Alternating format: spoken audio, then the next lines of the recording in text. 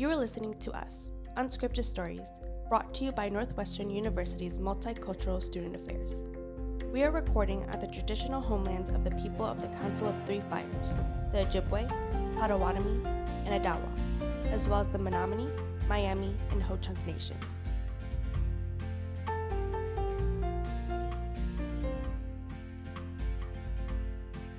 Hello and welcome to Us, Unscripted Stories podcast. My name is Joe Scaletti, my pronouns are she and they, and today we are joined by Isabel St. Arnold and Aaron Golding. Hello to Isabel and Aaron. Hi. Hi. My name's Aaron Golding. I'm an assistant director in multicultural student affairs. I use he, him pronouns, and I'm happy to be here. And I'm Isabel St. Arnold. I'm a third year undergrad here at Northwestern. I use she, her pronouns, and I'm also really happy to be here. Thank you so much for being with us today, to both of you. So Isabel will be sharing a story that she crafted as part of a storytelling workshop that Aaron facilitated for NAISA, the Native American and Indigenous Students Association, earlier this year. Aaron, can you tell us a little bit about the storytelling workshop? Yeah, we're really interested in having students be able to share stories, personal experiences that they've had as a way to build community. That's what our podcast is all about. And so the workshop is an opportunity for folks that maybe aren't sure what story to tell or are not really comfortable yet telling a story on the podcast. It's an opportunity to enroll in a workshop where we spend a few hours drafting a story, thinking about a story, hearing examples of other stories, just so that we all feel a little more comfortable getting in front of the microphone, so to speak, and sharing a story with our larger Northwestern community. If you're part of a student group, like NAISA was part of a student group, and they did this collectively, it's a great opportunity to kind of build relationships with your other members of the student group. Or if you just want to enroll in a workshop, we have rolling workshops too for everyone. And you can find out more information on MSA's website under the Us Unscripted Stories podcast. Yeah, thank you so much, Aaron. So now I'm going to go ahead and turn it over to Isabel to share her story. So I'll be sharing a story about me and my grandmother. So a year ago, I came home to Milwaukee in Wisconsin from school for Thanksgiving break, and I brought with me the materials to sew a ribbon skirt.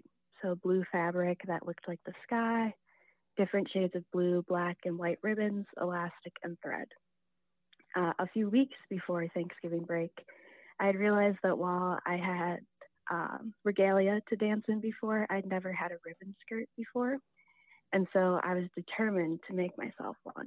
I told myself I'd definitely be able to do this on my own. My grandmother had taught me how to sew, and growing up, we spent a good amount of time sewing anything from pants for myself to many versions of my clothes for the dolls I owned.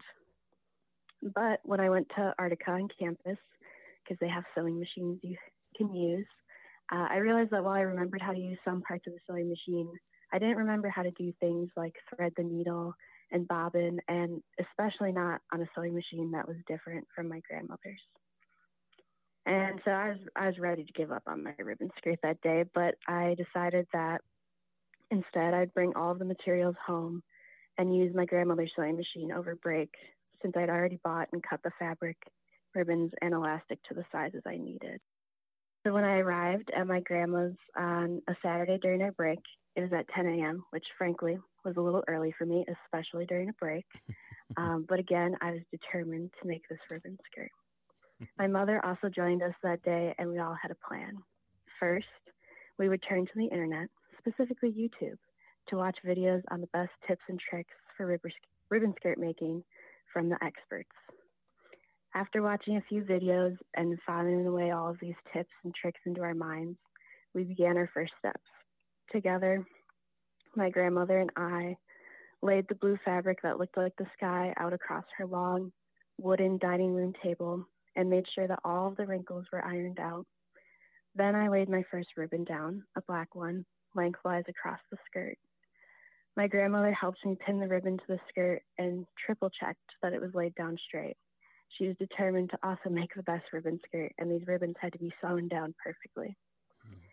After pinning down the first ribbon, I ventured from the dining room area to my grandmother's bedroom where her sewing machine is, fabric and pinned down ribbon in hand. I sat down, and my grandmother began to show me again how to thread the needle on the bobbin, the up and down path that the thread followed to the needle and then to the bobbin, and all the memories of sewing with her when I was younger flooded my brain. Now I was ready.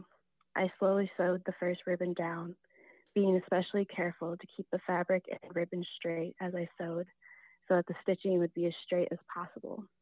After I sewed both sides of the black ribbon down, I triumphantly carried the fabric back to the dining room where my grandmother and mother waited for me.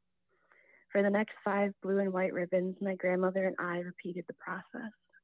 We laid the fabric out on the long wooden table, pinned the ribbon down, and triple checked to make sure it was straight and level. Carried the fabric and pinned down ribbon to the sewing machine, sewed the ribbon down, and then carried the fabric back out to the dining room. After all 6 blue, black, and white ribbons were sewed down lengthwise on the fabric, my grandmother helped me to sew the final seams to turn it into a skirt. When we finished the final stitch on the last seam of the skirt, I looked over at the clock and realized it was 10 p.m. My grandmother and I had spent 12 hours that day making my ribbon skirt, which is funny because when I was originally making this ribbon skirt, I thought it would take me like 3 hours tops. But we couldn't have been more proud of that work and what we had created together. And so we excitedly showed off our creation to my mother.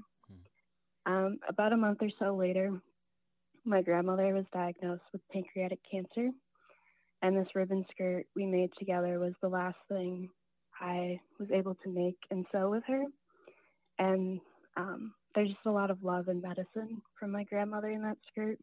And I felt it every time I've worn it for ceremony or for an important event. And every time I'm just reminded of how thankful I am for that day and for my grandmother. Wow. That's a great story. Yeah. Wow. Thank you so much for bringing that into the space. That was really, really beautiful. I can imagine that, there might have been some frustration in the beginning. I know, when I was young and used to like do crafts with my grandma, there would be a lot of frustration in the beginning. But when you first got that to begin to work and you like came out and like showed them how do you think, like, what do you think was going through their minds,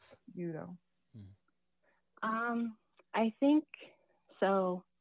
Growing up, my grandmother, who's non-native, she's German, she sewed a lot of the regalia for me and my sister to dance in as well. And so something like a ribbon skirt, which is also like regalia and traditional in my community. She knows like the importance of that, and she's always, I guess, like supported me as an Anishinaabe woman. And so I think for her, it was probably just like, I don't know exactly what was going through her mind, of course, but an important moment for her as well, since I had never had a ribbon skirt before and we had never made one together. And so I think for her, yeah, she was probably just really proud and happy to be a part of that moment. Can you explain what a ribbon skirt is for folks that don't know? Or how you might explain it? This question was going to come, and I was like, I should prepare for this question. I can try. So ribbon skirts are generally, they're longer skirts, and they have multiple ribbons around that go all the way around the skirt. And it could, obviously people have creative freedom, and there's many different styles and designs that people have made with them. But like, I don't know the story behind ribbon skirts really. Yeah. But I was just always taught that we wear them for important things like ceremonies. You'll see them a lot in like, if you look at like Dakota Access Pipeline protests or Line 3 protests, a lot of women will be wearing them in those spaces. I don't know if that's helpful at all. Yeah. I'm sure people can Google it too and see tons of examples of them out there, right? Yeah. Yeah, exactly. You talked about not being comfortable like using other sewing machines. Are you more comfortable doing that now, or do you have access to your grandmother's sewing machine? Yeah, so actually, this ribbon skirt was the last thing I've sewn. Mm-hmm. So I actually haven't tried to use a different sewing machine since then. But I do have access to my grandmother's sewing machine. It's a Singer sewing machine. So I'm not sure. Yeah. My grandmother was a great really good at making clothes and sewing. Mm-hmm.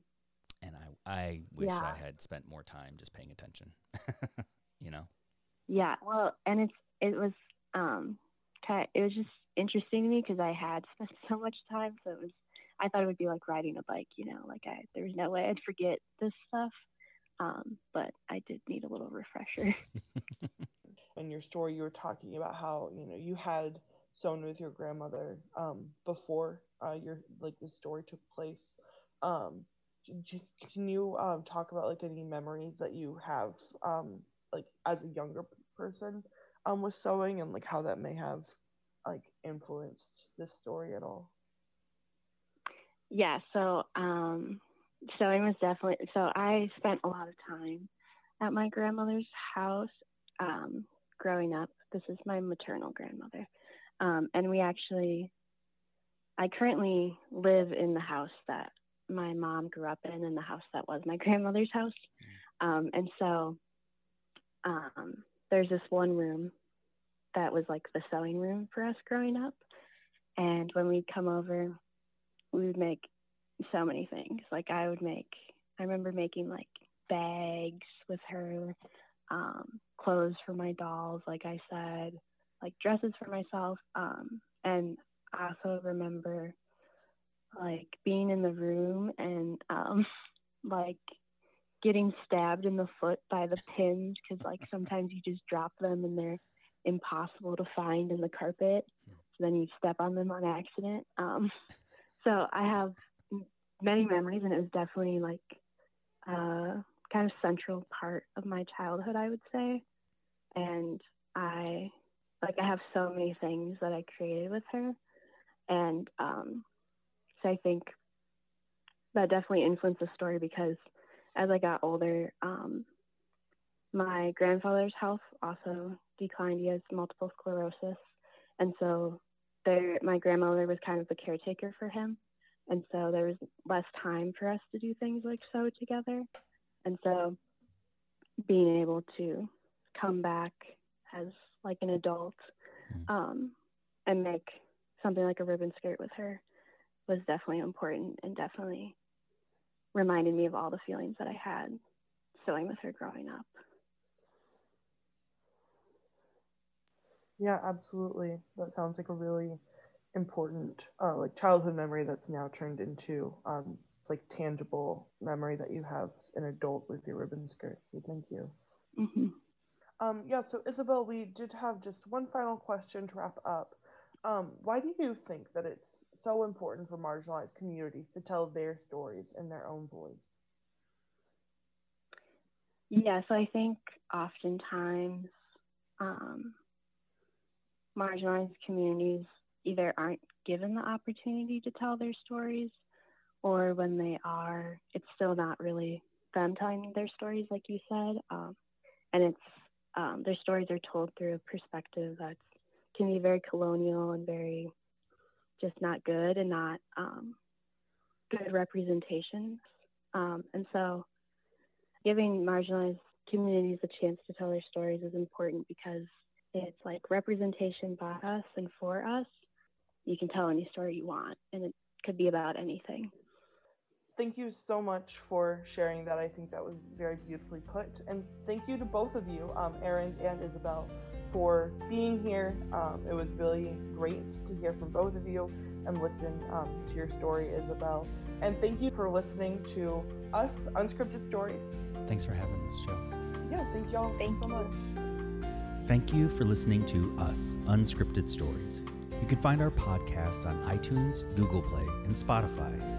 Support for this podcast is provided by Joe Scaletti, Emma Salam, Saeed Rezko, Sydney Hastings, and Jeanette Rojas, with support from Alicia Solier, Isabel St. Arnold, Aaron Golding, and Linda Luck. Subscribe to hear more from us.